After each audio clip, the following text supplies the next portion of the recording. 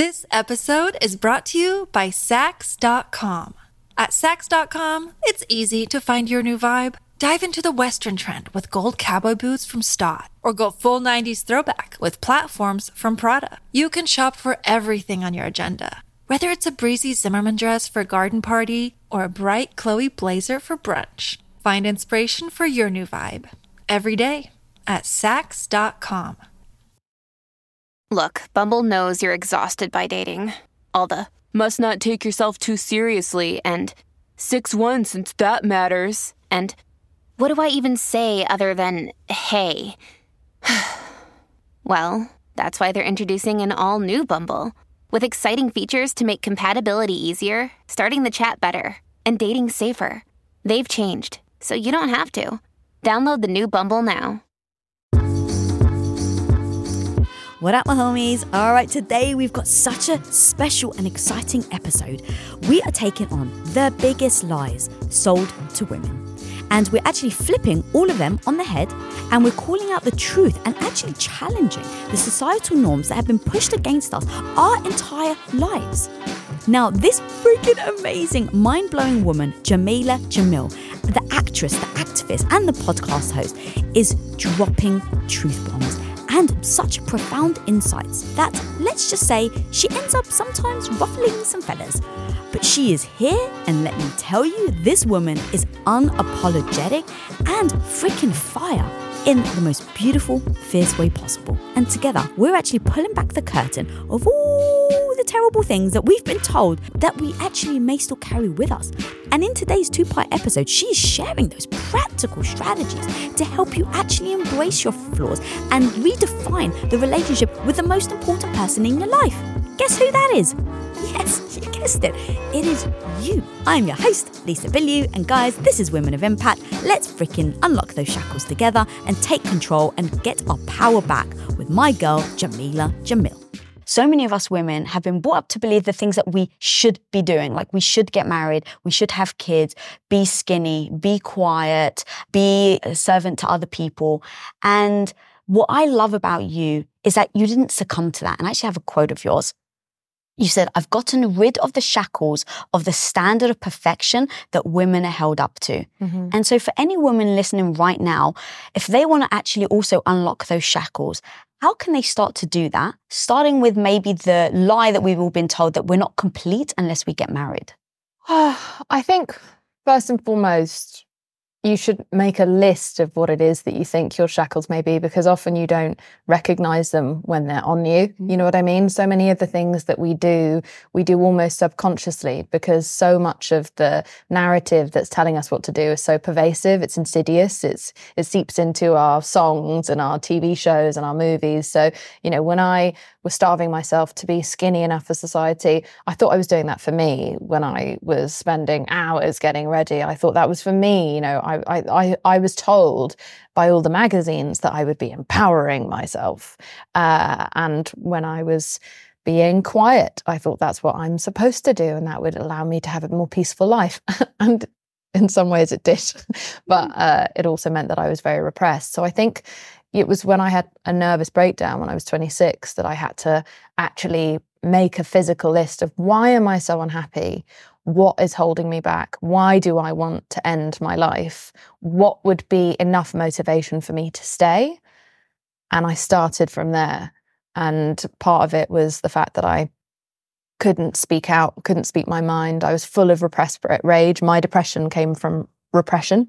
And I realized that I was still stuck in like so much self-loathing. And for who? We're told so much of this is a choice, but how can it be a choice when everything we see is bombarding us with a subliminal, or not even subliminal, sometimes aggressive instructions as to who we should be? And I never had the feeling, to be honest, that I should tie my worth to love. I didn't grow up in a household where I saw that as a model, you know, of loving parents together. So that was never something that I had, you know, pinned my hopes on. I just always wanted to be happy, but I didn't know how to get there. And I didn't really believe that I had the right to be happy. Or if I did, it would have to be as long as everyone else around me is happy first. And then maybe I'd be allowed some crumbs of happiness afterwards. And so I really had to go at this as a kind of crash test dummy experiment of like, can I actually save my own life? And how drastic is my change going to have to be? And it was fucking drastic. And it meant recognizing that I have a lot of people in my life who are really toxic, who make me feel terrible. And when I'm around them, I'm almost at a point where my glands are swelling because I'm so stressed. I'm almost having like an allergic reaction to these people. Am I fulfilled in my job? Does anyone actually know who I really am behind the kind of mask that I've been wearing since I was a kid? You know, can I live with this like level of self-loathing all the time, and this fear of the mirror, and this fear of weighing scales, and this fear of my own body? I had no pleasure. I didn't really feel like I had the permission to have any. I didn't really feel like I had permission to feel joy.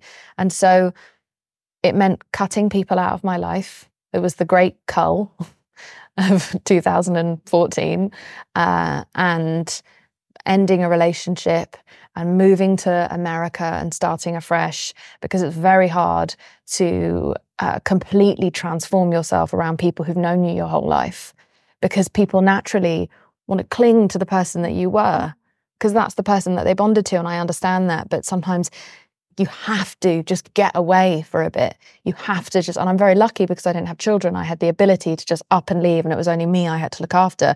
But I just was like, I'm starting again from scratch. I started EMDR therapy, which is eye movement desensitization and reprocessing therapy, which is amazing for PTSD. I started working on my trauma from my childhood and my eating disorder.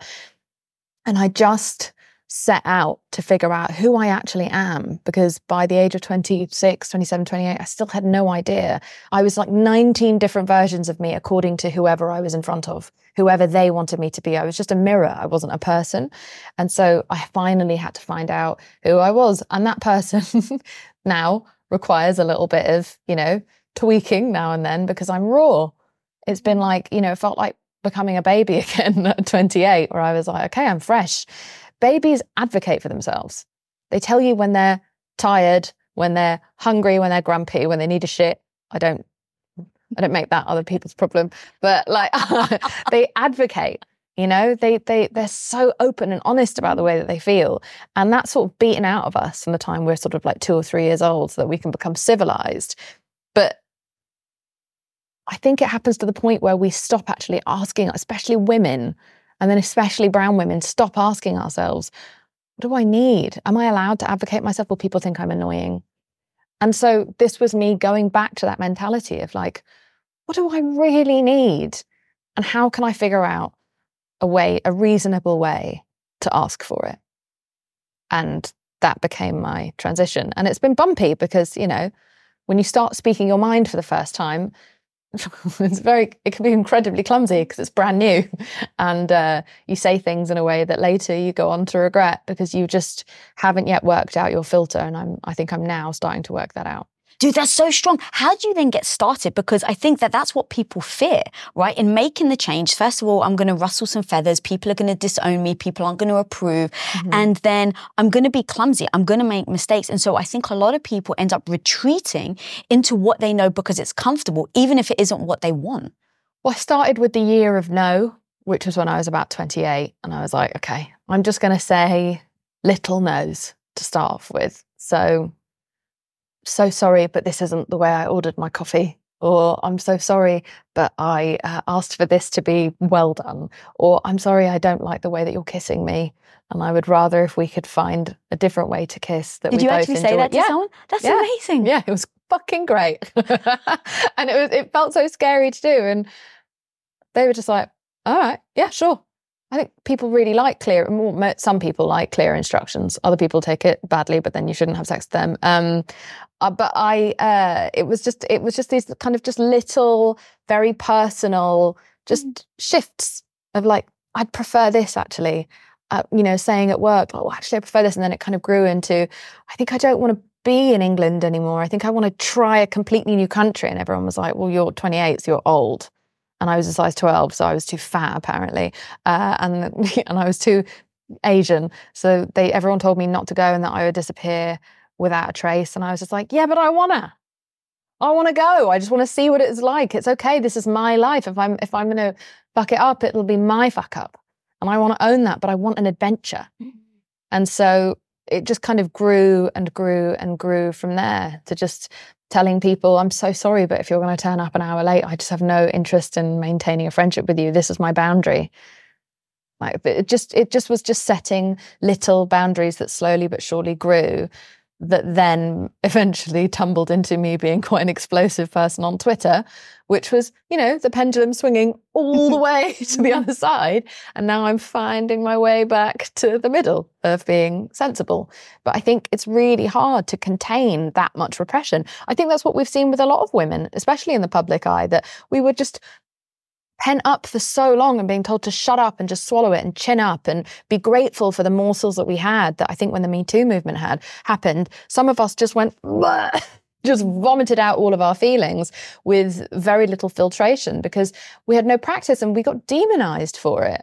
Those of us who were really bold and really out there, as if we should be these like perfect politicians and orators. We'd never been asked our opinion about anything. No one had ever asked me anything other than like my favorite lipstick before 2015. And now all of a sudden people were asking me about giant social infrastructures and the history of feminism. And I'd never been given a chance to speak about this. So of course it was going to be a little bit bumpy for a bit, but I think we're all entitled to that. And when you talk about the fear that some women might have, I think that's because we are terrorized about mistakes. There's so much misinformation about the power of a mistake. We don't hold men to those standards. We offer men the benefit of the doubt. We're cheering men on. Yeah, I think I saw a quote yesterday that was saying that, like, we employ men for jobs based on who they're going to become, whereas we only employ women based on what they've already done. So we hold these two different standards. We see all this potential in a man. So when he makes a mistake, we're much quicker to brush it up and be like, oh, he's just learning, he's just growing. Oh, he had a difficult childhood, that's why he's doing that. But we don't afford women the same benefit of the doubt because we've spent it all on men. And so I'm a big believer in the power of mistakes. It's how I've done all my learning. It's how I've grown into the person that I am now, who's someone that I actually really like. And neurologically, I found out on my podcast that it is how we do our best learning. Your brain implements information in the most permanent way after a mistake. So I think it's so important. And I make loads of public mistakes, but I don't shy away from them, which is what you're told to do. You're told to just disappear and die. But I own my mistakes publicly. I don't shy away from them because it's so important for people to see that life goes on. There is life after the death of your reputation of being perfect. And I think that that's my main value as a public figure, is that I never want to be someone who's aspirational. I don't want someone to want to be me, but I do want them to see me continue to survive and thrive in spite of the fact that I've been deeply imperfect by society's incredibly rigid standards, and I'm still here and I'm happy. So if I can, then maybe you can. I think that that's so beautiful, and that you're giving people that way of showing that it's possible. And I think that many people want to see it before they actually try it. Right. I think it's like the 4-minute mile, when everyone thought it was impossible, and then one person does it. And then within the next year, something like 32 people go and do it.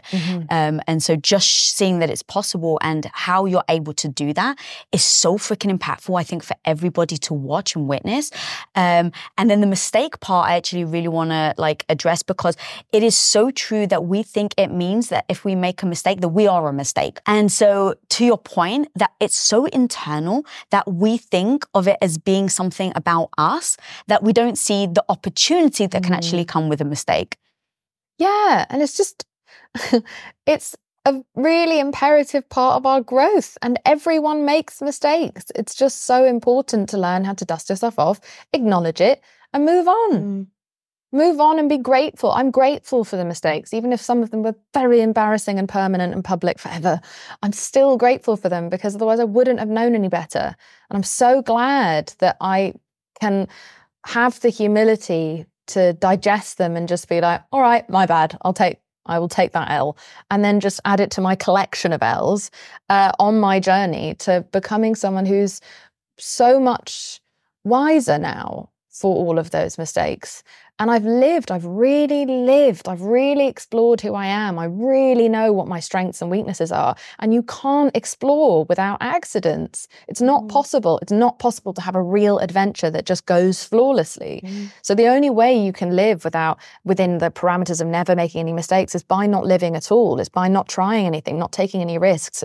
It's so important to run towards failure, because that's where all the best stories come from. It's where all the excitement happens. And I think it's, again, where we do our best learning. And so I have a very, very positive relationship with failure. And I've never been qualified to do almost anything that I've ever done. And I've had a great time. And even if I wasn't perfect at it, I rose to the occasion, did a pretty good job. I've never been fired. And so I would never have known that I had that potential in me if I'd been so bound by terror that I didn't try. And I also think women in particular, but I think this also applies to British people, are made to feel egotistical if they try, if they take a risk. People made me feel very egotistical when I tried to move to America, being like, who do you think you are? Why would you think you, a radio DJ, could have any career whatsoever in America with no visa, no friends, no money? Like, I didn't know what I was doing. And I understand where that comes from, but it was a real, it really put people's backs up in a way that I didn't expect. That how dare you? And it's so strange to me that we associate having a big ego with going out and trying something bold. Whereas I actually think the bigger and more fragile ego are those who are too afraid to even try for fear of failure. That to me feels like that's a problematically big ego, where you're not even willing to try in case you embarrass yourself, God forbid. Okay, so can you actually take us down that path? Because even if people are listening to this now, right? Yes, I'm going to go for it. When you're like sitting in the shit and you feel like you've really royally screwed up, that emotion and that, like, you know, your heart starts racing, you start to get flustered. I think it's the things that happen in that moment that then stop you from doing it next time. So how do you make sure that that doesn't stop you? Well, I mean, look, I think you'd have to be a complete actual psychopath to not feel deep cringe upon doing something very embarrassing. And the more public it is, the bigger the cringe is. So I, of course, cringe at myself, but I've also found that humor is a really healthy way for me to like almost immediately find my way through it, where I can take it and make fun of myself to myself and to my friends and turn it into a funny story and a teachable moment for everyone. And I think then I instantly recycle it into value. Does that make sense? I take the cringe and I instantly channel it into a funny tale that we can all learn from. And that immediately starts to kind of, it means that I can't weaponize the cringe against myself. You know what I mean? I can't use it as a stick to beat myself over the head with. Like, it suddenly becomes this sort of useful, funny thing that almost releases dopamine because I've made it funny. So many of the mistakes are so funny. Humanity is so funny. Our flaws are so ridiculous. We are so ridiculous. Everything about us is obscene. We're totally ridiculous human beings. Everything we do, if you actually think about what we do on a day-to-day, even sex. Sex is ridiculous. What is this thrusting? Like, what are we doing? If you actually break it down, it's obscene. It's fun, but it's obscene. All the things that we've hyper-normalized or made to look cool, smoking being made cool. Like, we are capable of manipulating the way we look at anything. And so I've manipulated cringe to be funny. My bio on TikTok is, I am cringe, but I am free. And so I think it's just changing the way you choose to look at it so that it can't be used against you. And so I go, okay, well, that felt bad. And now it's funny. And now I'd like to try to not do it again. But if I do, I know now that I'm not going to die. I love that reframe. That's so freaking powerful. Making yourself laugh. I did that my first public speaking gig. I was so petrified about going on stage and I thought I was going to freeze. And so my game plan was laugh at yourself. That was literally my game plan. I was like, if I mess up, you just have to laugh at yourself. And that's exactly what I messed up. And I just laughed at myself and made a joke and everyone laughed and then I just moved on. And that was the first moment that I thought of the power of humor, of how it can really... what's the word, like distinguish? It disarms people as well, yeah. Like, and it makes you relatable. I grew up with so many perfect people to look up to, and it just made me feel intimidated and bad about myself.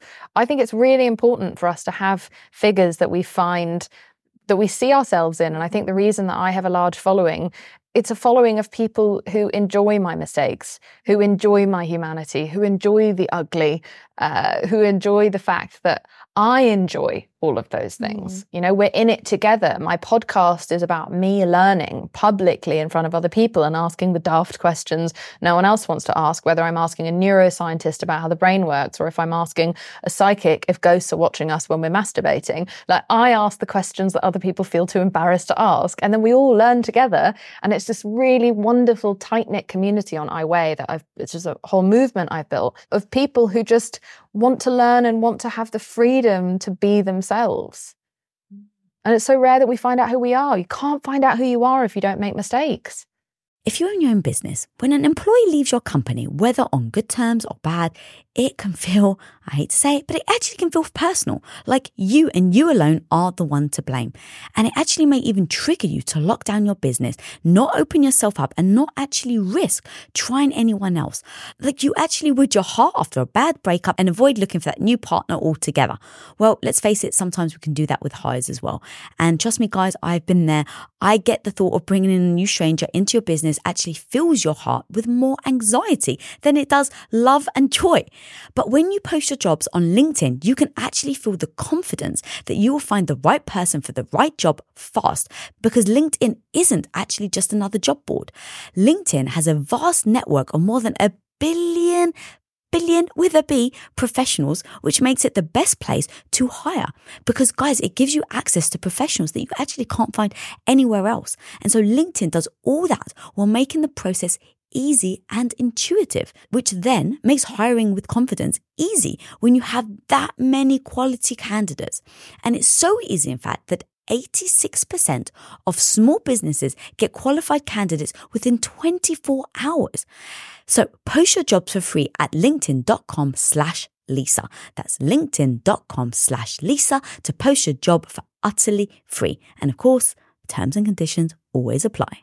As an entrepreneur, one of the biggest challenges you will face is the negative voice in your head. You know who I'm talking about. That maybe not so small part of you that loudly doubts your abilities to actually pull the things off and make a living from your passion project. But you gotta overcome that negative voice in your head, homie, because I'm telling you, you can do it. Especially if you use Shopify.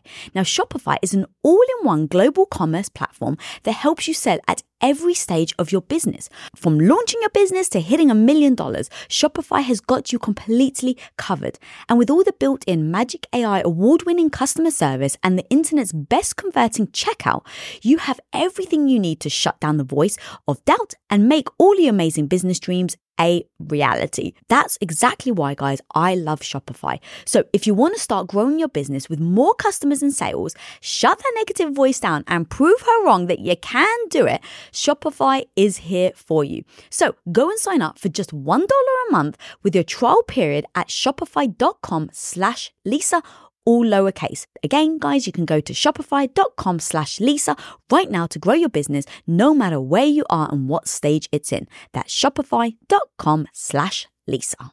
Yeah, so true. Let's actually talk about iWay. And you mentioned something earlier about, being anorexic. And I know that that's the body dysmorphia of how we feel. If we look good, then we feel better about ourselves. If we don't, if we've gained a pound, if we step on the scale, like that can really dictate how we feel. And I used to liken it almost like to the weather. You know how you check the weather to see whether you should wear a jacket or short sleeves? Me and so many of my audience feel like that when it comes to the scales. It's like you get on, like, can I feel good about myself today or not?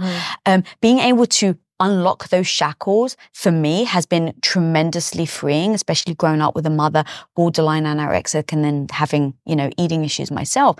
How have you been able to unlock those shackles and be able to talk about it very openly? And what are the things that you're able to do so that you don't end up going back to that point? I think it was when I decided to move to America, didn't want to bring the same eating disorder that had ruined my life for almost 20 years at that point with me, and knowing that I'm going to Los Angeles, which is the hub of like the most toxic body image in the world. Like this is where so much of it originates. So like a lot of the heroin chic didn't just come from New York. It was also there on the actresses and the naughties. Everyone's pin thin and eating loads of ice cream and being called a pig by the men in the movie. Like, there was so much toxic messaging. So I knew I would have to build some sort of an armor. So that's when I did the EMDR therapy, the eye movement desensitization reprocessing therapy. And I started really actively working on divorcing my toxic relationship with food. And I recognized that talking about it meant that the abuser in my head that I had built over decades, who was telling me that my worth was directly attached to my size, if I out him, if I tell everyone about this voice in my head, then not only will they be able to tell me about the voice in their head and we can kind of grieve and figure this out together, but also it's so hard for an abuser to keep openly abusing you once the secret's out. It's the inner bully. It's the voice of an inner bully. And it was just like almost the voice of the patriarchy in my head, just being like, be thinner, take up less space, be prettier, look younger. Your value is directly tied to how little space you take up in this world. And so I started the I Weigh movement to kind of make a statement about the fact that actually I weigh my orgasms and my contributions to society and all the mistakes that I've made and all the amazing friendships that I have and the relationship that I have. I weigh the sum of all of my parts. I'm no longer going to be defined by a number on a scale. I'm not a fish. This is ridiculous. It's insane. And so I think that the combination of speaking out, having therapy, and then starting this very emboldening movement that called out the culture that had poisoned entire generations around their body image and distracted us. I think that's one of the most offensive things about the obsession women are encouraged to have with the way that they look and the size that they keep, is that you can't keep your eye on the ball. It's harder to grow your education or your mental health or your family or your joy or your happiness or your humanity when you are constantly distracted with the all-consuming terror of food, of gaining weight, of am I exercising enough? It's exhausting. An eating disorder is exhausting. It takes up all of your resources, not just physically, but mentally and emotionally. And it's all you think about all day. And it's such a quick, slippery slope. I think something only like 30% of the people who ever develop anorexia ever recover. That's not a lot of people, given that it is the highest cause of death of any mental illness. It's very serious. And so using my platform to speak out about that, I think I was doing it initially to try to help other people, but it completely saved my life. And when you're seeing this very positive message, it wasn't body positivity, because that wasn't really for me, because I'm in a slim body. So I don't think that movement is mine to take over, but we worked on body neutrality. I can't love my body. I may never love my body. I may never love my face. But if I could just move away from hate, then I've already made a massive victory. Because even when you're loving your body all the time, you're still thinking about your fucking body. I don't want to think about my body. I have so many other things that are so much more interesting that I want to think about. And so neutrality kind of set me free, because I was like, it just doesn't matter. I'll do my best to look after it so that it can move and function the way I need it to. But I'm no longer going to allow this obsession that was planted in me by patriarchy, by patriarchal media and studios and record labels, all these different ways in which that were owned by men, and women participated in that. And women were the editors, and women took the photographs and were in the photographs. We all have something to do with participating in that. But I just wanted to break free as much as I could. And so neutrality meant that I wasn't thinking about it at all. I didn't love it, didn't hate it. It was just no longer any of my business or anyone else's business. I wanted to grow who I was going to be, because that's the person that people are going to want to stick around. None of my friends give a shit what I look like. And my boyfriend gives less of a shit than I look like than I expected that anyone would. He cares about who I am. And so it's been very liberating to move on from that. And I'm aware that I have a certain level of privilege, and that even though my face would not have been anywhere near a beauty standard 15 years ago, now it is considered so. And so I recognize that I say this from a place of privilege. But unfortunately, mental illness is so crippling that and disorientating that it doesn't matter what you look like. You can't see that. You see something very, very different and almost not human in the mirror. And so just being able to be like, I'm just not going to look in a lot of full-length mirrors. And I'm going to do my makeup in a tiny compact. You saw me doing my makeup earlier, and I do everything in that. And then I just get on with my day. My body is now my best friend. It's my ride or die. It's the best friend that takes me to the party until 3 a.m. and gets me up and protected me from COVID and heals me while I'm sleeping. And I'm going to treat it so much better now. I'm so sorry to my body for the terrible things that I said to it and about it all the time. I'm so sorry to my body for starving it for so long, for over-exercising it, for not giving it enough sleep. I'm so sorry for all the resentment and just the heinous way I could treat something that's entire purpose is to try to make me achieve my dreams and go to where I want to go. And so now I fuel it in a way that I'm feeding it because I want to look after it. And I look at it no longer as like my body that's this billboard for society. This is my mate that I'm going to protect for the rest of my life. Dude, this is so freaking powerful. And the body neutrality thing I'd never heard of until I started like researching you. And I was like, it's so powerful because I think what's happening is we either have like, well, if you're going to do it, you've got to go all the way here. If you're going to, you've got to love your body. And if you don't feel like you can love your body, then maybe you may not get started. But having that reframe, exactly what you said, where it's like, I'm just going to see it as a vessel to all these other things that I love, becomes such an empowering piece that now you don't feel like a failure if you don't love your body. Because we said it earlier about that we have the fear of failure and making mistakes. Well, now imagine you've got that body positivity movement. It's like, love your body. And it's like, if you can't get there, now you feel like more of a failure. And so you may not even get started.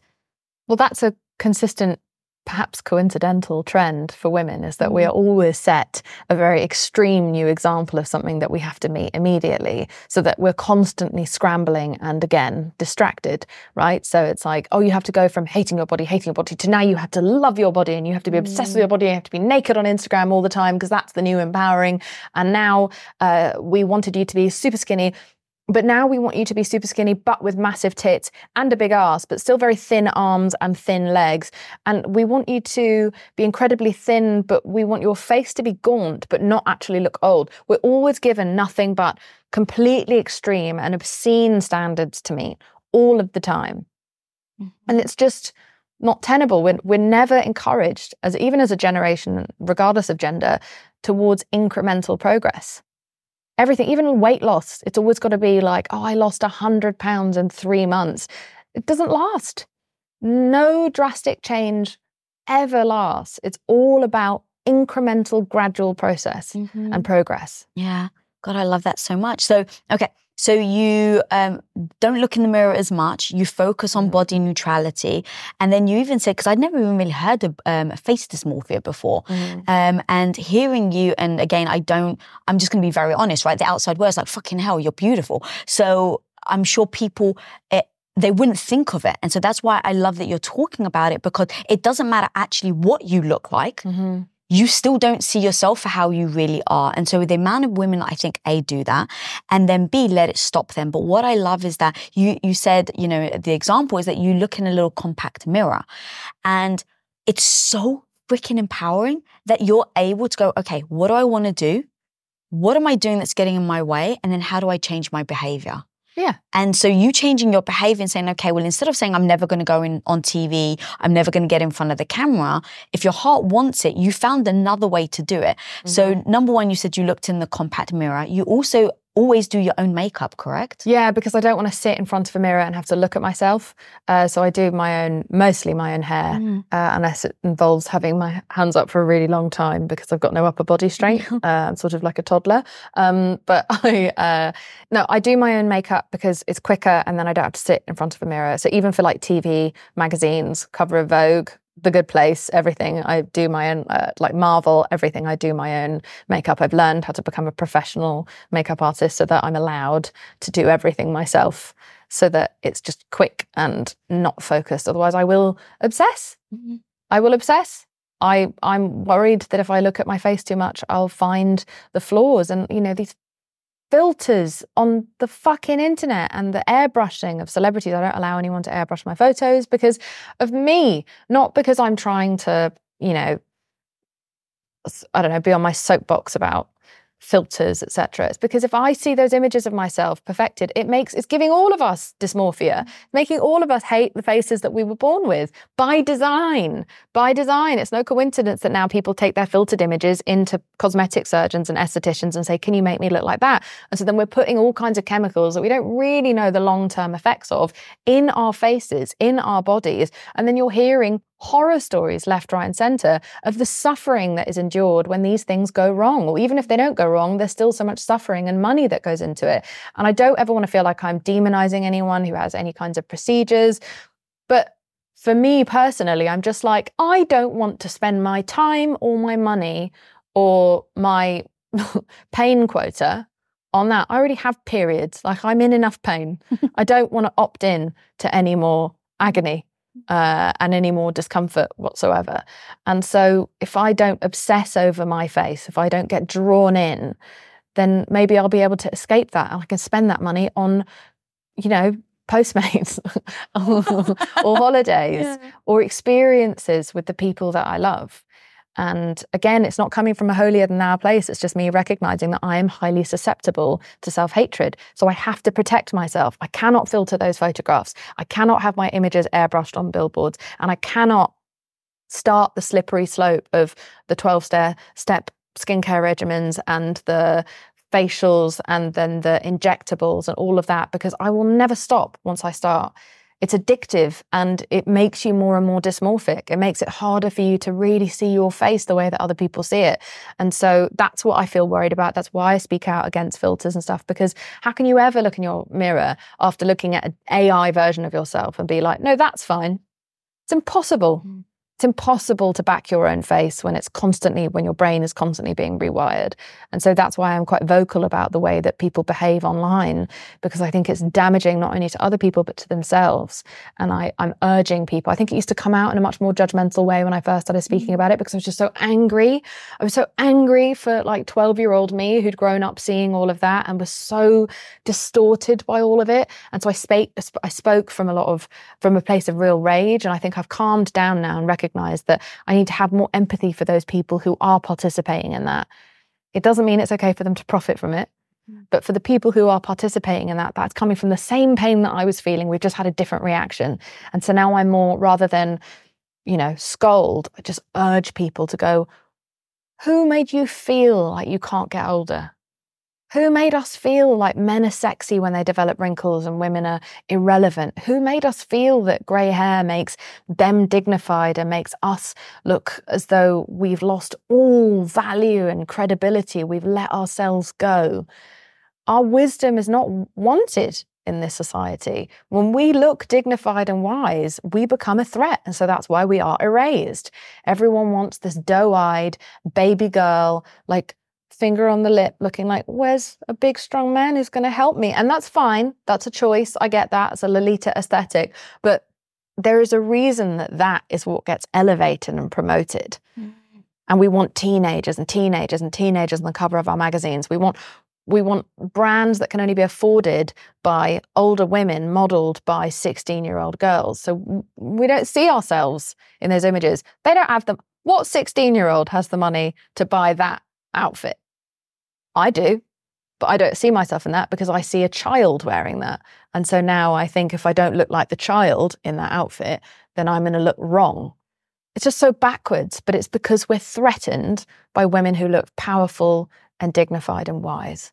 I think that is so beautiful, and we need to start changing that narrative over time. And I think that's exactly what you're doing. Did you also see Pamela Anderson, where she went to the award and she didn't wear any makeup? Yeah. And again, I think that that's what we need to do consistently in order to change the way that we think of it. Because you said it earlier, where it's like, there's just... I also found that all really annoying, though. Not Did you? her. I love her. But I just found how big of a deal that became. It was like...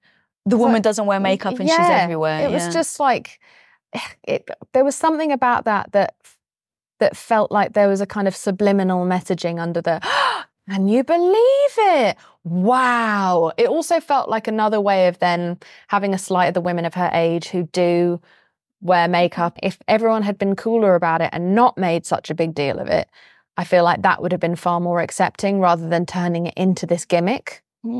That's an interesting way. Does that make sense? Yeah, I think the way that I thought of it, because I actually agree with you, but there needs to be that breaking moment. There needs to be that earthquake shift that then changes everything. And so, unfortunately, because of the way that people see beauty, that shift came with something like minute like that, where it's like the poor woman just didn't wear makeup and she went to an award ceremony and now she's glorified for it. But if that's what it takes to have that shift, to have everyone go, oh my God, to eventually come to the point where in 5-10 years we look back, it's like, oh, do you remember that time? Oh my God, how weird was that? Now no one cares.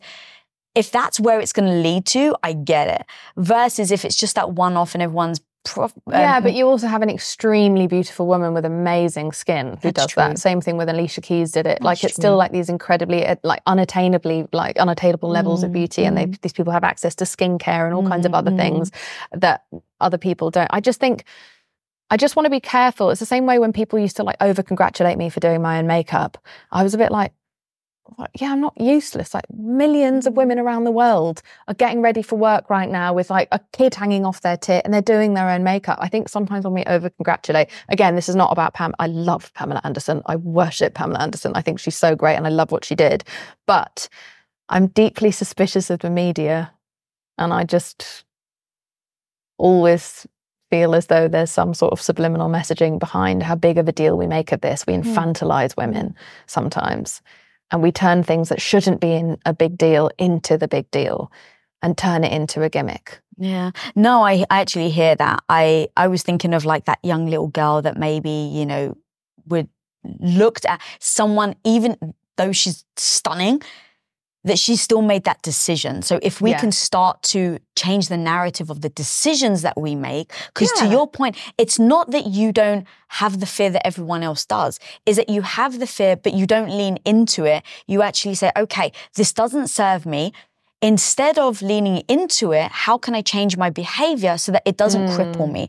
And if we can all start to look at it like that, like I'm such a fan of like taking action, because totally. I was like not covering up my stretch marks on Good Place. I had stretch marks all the way up my tits. Wow, I didn't even realise, and I've seen the show. And I didn't cover them up, and it meant a lot to a lot of people. But again, it was something that I was like, I made a point of it a few times, but then also was like, I need to just hyper-normalize it. Rather than turn it into a statement, just hyper-normalize it. Make it to the point where everyone sees my stretch marks on my tits so often that they then don't notice them.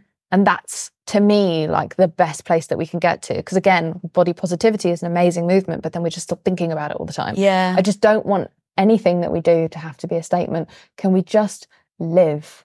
Yeah. I love that. And I love that the way that you assess things though, is very much like, how do I want to feel? And then what do I have to do differently? Because even with the makeup thing, I've heard you say, I think it was on The Good Place, where you were like, I'm going to be in the dressing room and the makeup chair just as little as the guys are. And the reason being is that you're like, I don't want to get up at 5 a.m. How tired am I going to be? I'm not going to be able to show up and crush my job. And so that idea... It was 3:30 in the morning. Oh, Jesus. That's what time I would have to get up to be able to be in a hair and makeup for an hour and 40 minutes. I was like, I'm not doing prosthetics. This isn't The Walking Dead. Like, how ugly am I? How much makeup are you going to put on me for an hour and 40 minutes? This takes 10 minutes. I got ready in the car today, and I might not look Hollywood ready, but it's not good for my self-esteem to feel like it takes an army to make me look camera presentable when the man next to me doesn't. And it's also hours of my sleep that's gone. Think about how many hours of sleep women generally are missing because we feel like we have to get up early and do our hair for ages and do our makeup and do these long skincare regimens. Sleep, we're now finding out that a lack of sleep is almost carcinogenic. Like, it's so vital to our well-being. And there's so many things that we do that stop women from taking that time to rest and sleep. And we fill them with anxiety, which also makes it harder for them to sleep. And so I think I'm just very focused now on rest and joy and pleasure and preservation, not preserving the outside for everyone else, truly preserving the inside. And I find that, of course, the more I preserve the inside, the less I have to do to the outside, because I'm not as tired and I'm eating well. And so then my skin's happy and my hair is happy and my face is happy. Like, it's all got to be internal, but there's very little money to be made from that. This episode is brought to you by Sax.com. At Sax.com, it's easy to find your new vibe. Dive into the Western trend with gold cowboy boots from Stott, or go full 90s throwback with platforms from Prada. You can shop for everything on your agenda, whether it's a breezy Zimmermann dress for a garden party or a bright Chloe blazer for brunch. Find inspiration for your new vibe every day at Saks.com. Another day is here, and you're ready for it. What to wear? Check. Breakfast, lunch, and dinner? Check. Planning for what's next and how to save for it? That's where Bank of America can help. For your financial to-dos, Bank of America has experts ready to help get you closer to your goals. Get started at one of our local financial centers or 24/7 in our mobile banking app. Find a location near you at bankofamerica.com/talktous. What would you like the power to do? Mobile banking requires downloading the app and is only available for select devices. Message and data rates may apply. Bank of America N.A., member FDIC. When you need mealtime inspiration, it's worth shopping Kroger, where you'll find over 30,000 mouth-watering choices that excite your inner foodie. And no matter what tasty choice you make, you'll enjoy our everyday low prices, plus extra ways to save, like digital coupons worth over $600 each week. You can also save up to $1 off per gallon at the pump with fuel points. More savings and more inspiring flavors make shopping Kroger worth it every time. Kroger, fresh for everyone. Fuel restrictions apply. And how much is all of that, those actions, built your confidence? Because I think a big thing is confidence is attractive. And so when, no matter what weight you are, no matter what you look like, no matter how your skin is, when you exude the confidence, people are attracted to you. And so how much do you think that that has been a big part of your transition as well, in that taking care of your body, taking care of yourself has equated to confidence, and then it's the confidence that actually makes you more attractive? I think for me personally, taking the body and the face relatively out of it and giving it truly about 15 minutes of my day. And then the rest of my day is about my brain and my life and my happiness and how much I laugh with the people that I love. And I only work with people that I love and respect so much. And so getting to spend time with them and just like in the joy of being able to witness their fantasticness. My confidence comes from the fact that I'm now no longer thinking about this thing that is constantly being attacked from the outside. It's literally unsafe to put your confidence in your aesthetic because of how much it is under constant attack from everywhere. It's like a mist.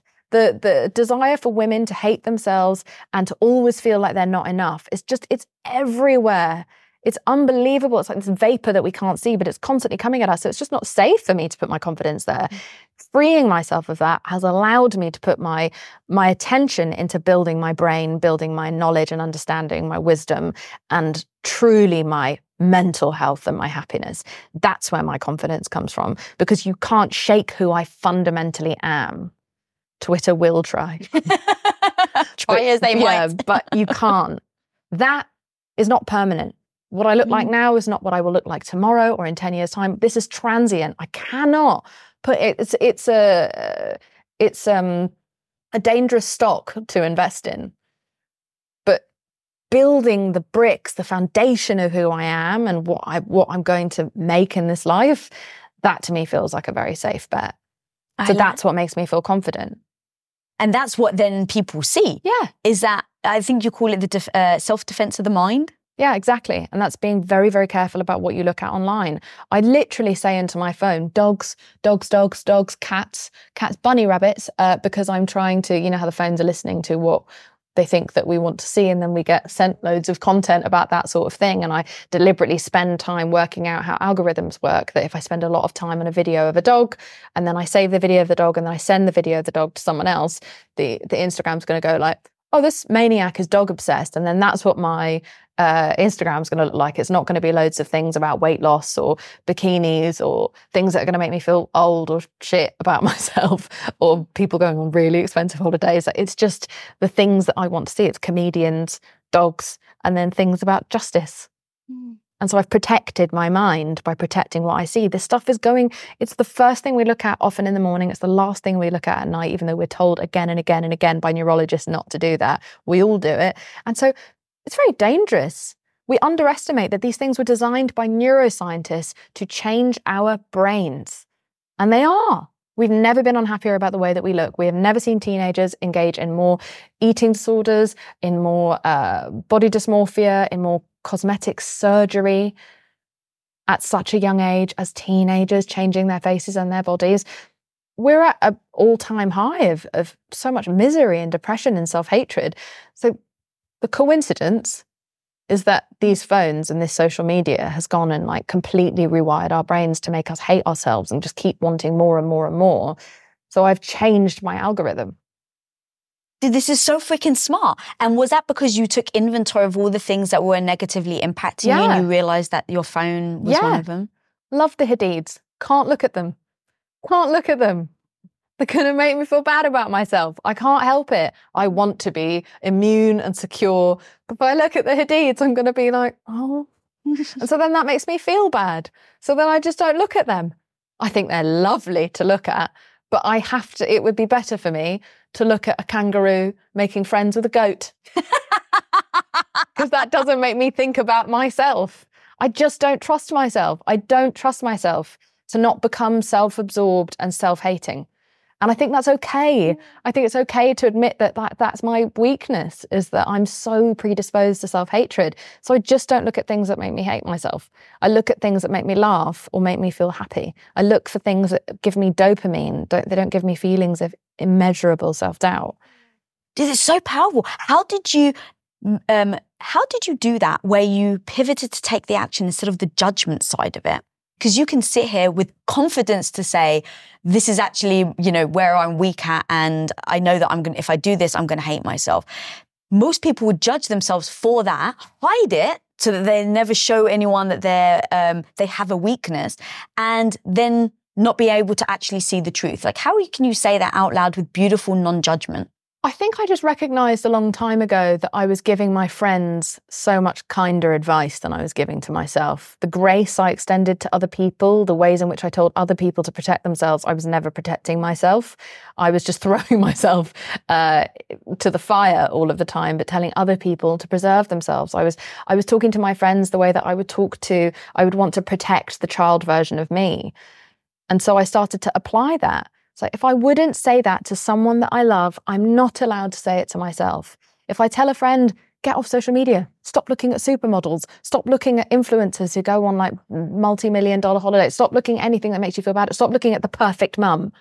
Like, start following mums who you can actually relate to online, right? Rather than the ones who make you feel like who've got a whole team behind the camera who are making you feel like they're just perfectly achieving everything and looking like a supermodel at the same time. Just stop it.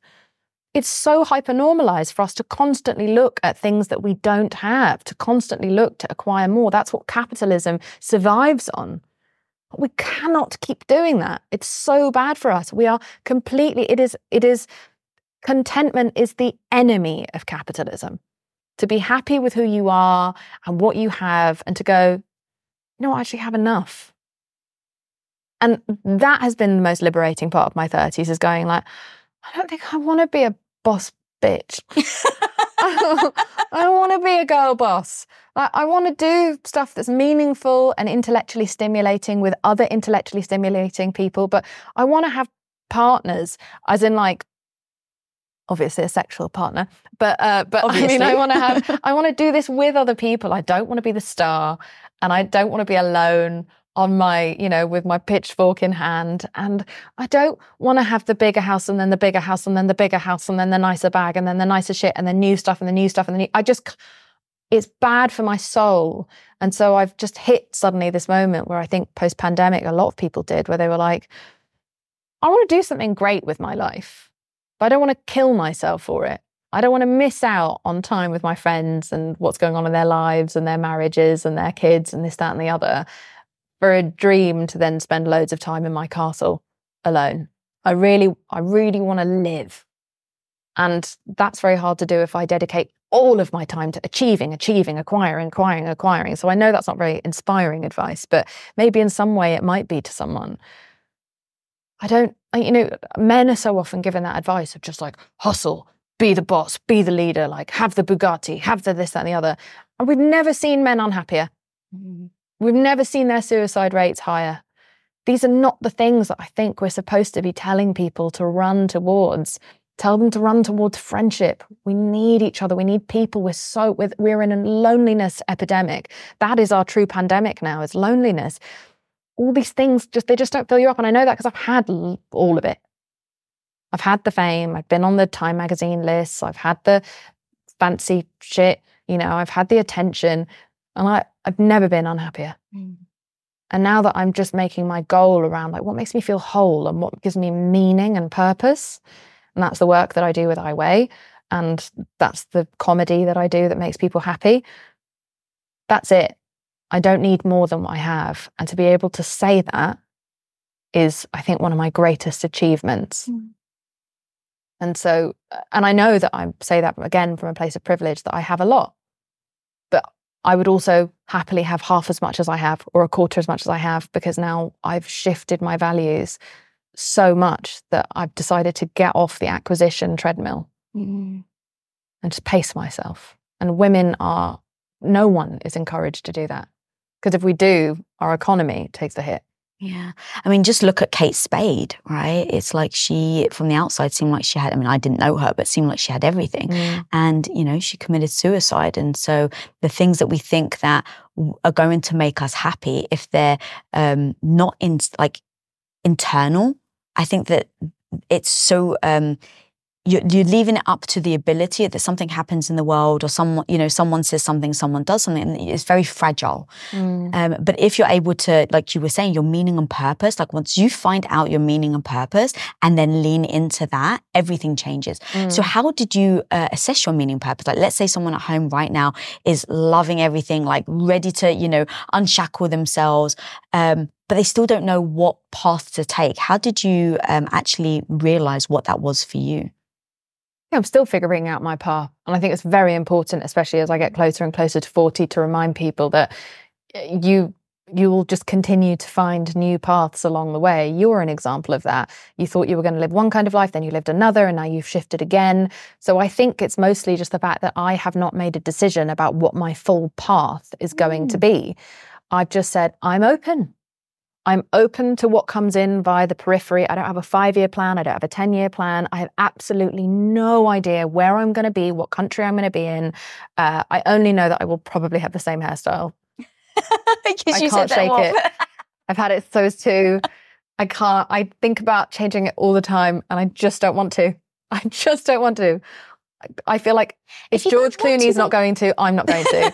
And that's just how it's going to be. If you don't want to, why do you feel like you need to? Because all the time everyone makes fun of my hair, and they're just like, is it a wig? Why has she had the same haircut forever? But I'm just like, fuck off. Fuck off. We don't put that same pressure on men. And so just leave me alone. It's fine. And I like it. And how that is not the most important thing baffles me.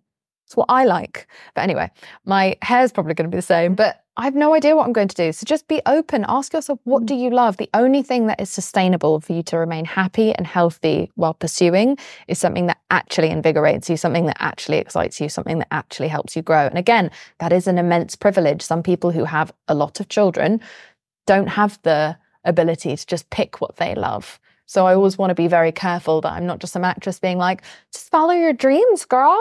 I don't want to do that. That's not what I'm trying to do. But I am saying that if you have the opportunity to do just anything in your life that is just for you, it's not for the kids, it's not for the partner, it's not for the mum and dad, it's not for the thing that your friends will find, appropriate or acceptable.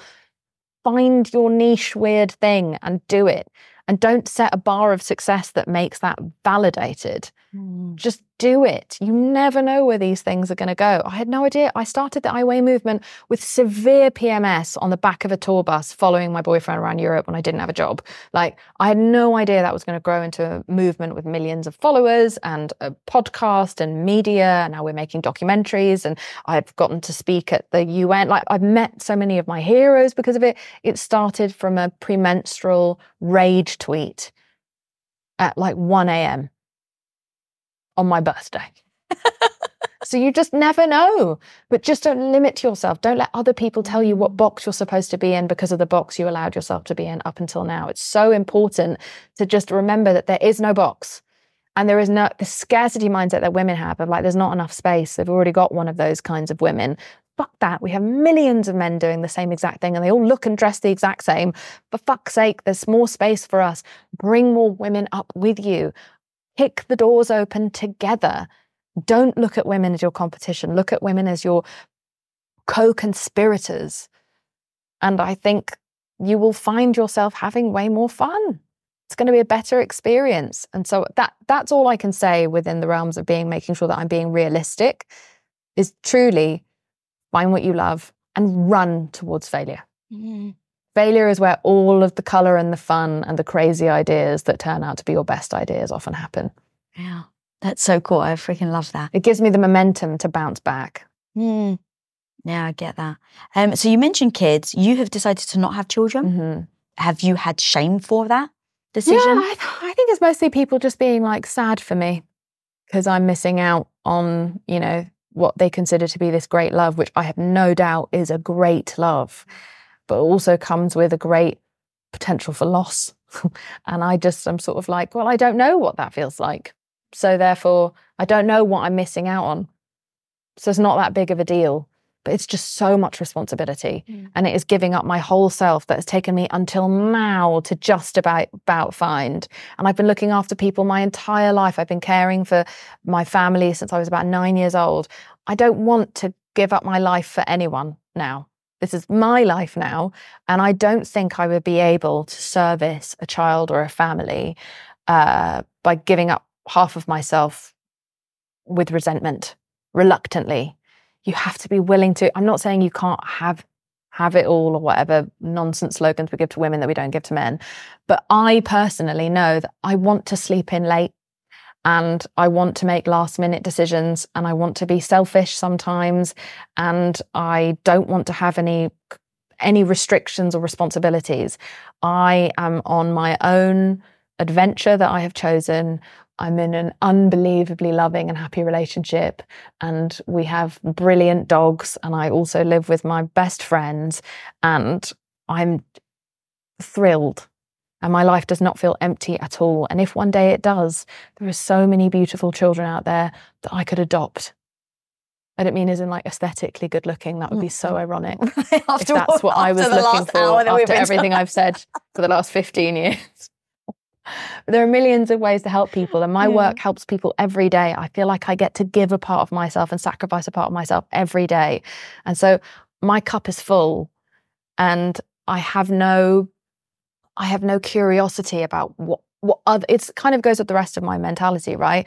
I'm not like, what more is there? What's on the other side? What do I not have yet? I don't have that mentality. So when it comes to this great love that I'm sure exists, it's surreal to me. So I'm not curious about it. I'm happy with my lot and I don't want it to change. And I have other things that I want to do. And you know what? It's amazing to have mothers in this world, but who's looking after the mothers? This guy. I'm the one turning up with wine and a vibrator and pizza when you're exhausted. I'm their fairy godmother. I'm the fun aunt. But that's it. That's all I think I will ever be. And I think that if more people were honest with themselves and made that decision, I think that it would be a better world because I think a lot of people do it out of peer pressure and then it's not necessarily the right thing for them. We're all different. We're all very individual people and I don't think everyone was built for parenting.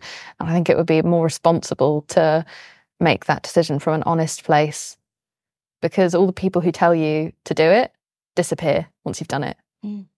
Everyone who's like, do it, it'll be the best thing you've ever done. Gone. They're not there at 3 a.m. when you've got shit in your mouth. Do you know what I mean? They're not there in your hardest, most broken moments. But you know who is? Me. I'll be there. Oh, Jameela. I think the problem is in that situation is that some people, I can just speak for myself, I didn't realize, and this may sound silly, but I didn't realize not having kids was an option. I was so taught growing up from every subliminal message ever, including my grandmother, my, 90-year-old Greek grandmother would just say, oh, you're going to, be okay by the time you have babies, like as if having babies was the end goal. And so having that message in your mind over and over again, I remember the very first time I was like, do I want kids? And I even felt like I had to whisper it in my own head in case somebody would hear the whisper in my head because I didn't even realize it was an option. And so I think to be able to ask yourself that is beautiful, but sometimes people don't even realize it's an option. Then even if you realize it's an option, there's so many people that have that expectation that are going to peer pressure you into it, that even people, the people-pleasing people, which was definitely me, didn't want to upset my mum. I didn't want to upset my dad. I didn't want to break everybody's heart. But so it was a real struggle. Did you have any of that at all in having to speak up and really kind of stand firm in that decision because you were getting a lot of backlash? Yeah, and also so annoying when everyone's like, you'll change your mind. I was like, I don't have a single brooding cell in my body. Like, I have no desire. I don't pick up a child and have any kind of emotional reaction. So I just know it's dead in here. Dead, cold, done. Like, nothing's happening. And so I feel very passionately for children. Like, I really care about what is going to happen to them, what they're going to learn, what they're seeing in the world. And I feel like I can give back to the next generation via helping to shift that without having to do one-on-one parenting. It's just too hard. Yeah. And it strains relationships and makes everything much harder. And it doesn't mean that it doesn't add something beautiful to certain relationships. I'm just so happy right now, and I just don't want to do anything to change it. It's so beautiful, and it seems extremely genuine for you to say that, and to say that your cup is so full. The Jameela before that tried to take her own life to you now, how do you feel about that? Like, you've come so far, homie, and it's so empowering and so beautiful to be able to see. How do you feel about having had that massive transition? I just feel very passionately that it is my job to remind people that your worst moment passes. And I would never have found that out if I'd successfully killed myself that night. And it's something that's so important for people to know, that often the moment of suicide is an especially bad month, week, day, or hour even. And I'm so glad that I stuck around for this very long experiment, because I had no idea that I could ever come back from that low. I was destitute. My life was completely broken. I was completely insane. I'd truly lost my mind. The level of mental health that I was struggling with, like the amount of PTSD, the loneliness, the starvation, like my body was falling apart. It was completely impossible for me to imagine any glimmer of hope. And I cannot believe what I found on the other side when I started to actually advocate for myself. And so I urge anyone who right now may be feeling hopeless, and I don't blame you, because the world is terrifying. I beg of you, is there a way that you could try that would be different in this life? Is there another approach? Is there a slightly more selfish version of you? Is there a version of you that maybe needs to get out of your town? Is there a version of you that needs to leave your relationship? Is there a version of you that needs to change your friends maybe? Are there things you could do if you really ask yourself that would make your life easier than it is now? And if there are, please just try them. Please just try, because the moment can pass. Homie, where can people find you, your amazing podcast, I Weigh, Bad Date, and everything that you're just doing in your work? Well, you can find me on Instagram at Jameela Jamil, and my I Weigh movement and my I Weigh podcast, which I really love passionately. It's my favorite thing I've ever done in my career, is called I Weigh with Jameela Jamil. That's WEIGH. And we have this really fun movement that we're doing next year, which is built around literal movement, where we are democratizing exercise. I feel like exercise is something that's been made to feel very inaccessible for most people, and it's been heavily tied to diet industry. And you can see that even from the aesthetic of the clothing, the pastel colored bra, and then especially for women, but also I think for men, everything has to be very revealing, very, very tight shorts that you can see your arsehole through, and that's fine, and that's great, and it makes people really happy, but not all people. And a lot of people feel therefore that they are excluded from the culture of exercise. There shouldn't be a culture around exercise. There shouldn't be a feeling of exclusivity of any kind around a basic free right. And you don't have to go to a really expensive gym to be able to move your body. You can dance to Beyonce at home. You can go for a walk listening to a podcast, my podcast. You can do so many different things, so many different fun dance classes, and be shit at dancing and wear rubbish clothes and eat a snack during and not make it about calories in, calories out. We are really working on a way to create joyful movement for people so they're exercising just for their mental health, because the benefits of exercise for mental health are life-changing. They're now finding that I think it's something like 150 minutes of exercise a week can be almost as powerful as taking medication. Not to say that you should supplement one with the other, but imagine how much you could raise your ceiling of how happy you could be. I've started walking every single day for my mental health and noticed that I feel exponentially happier and different. And I've been able to come massively down on my anti-anxiety medication, and my mentality has changed. My sleep has changed. My sleep changing means that my entire life and health is changing. My mentality is changing. I have all my best ideas when I'm exercising, and I'm not doing anything that looks remotely sexy or impressive. I'm just moving my body in any way.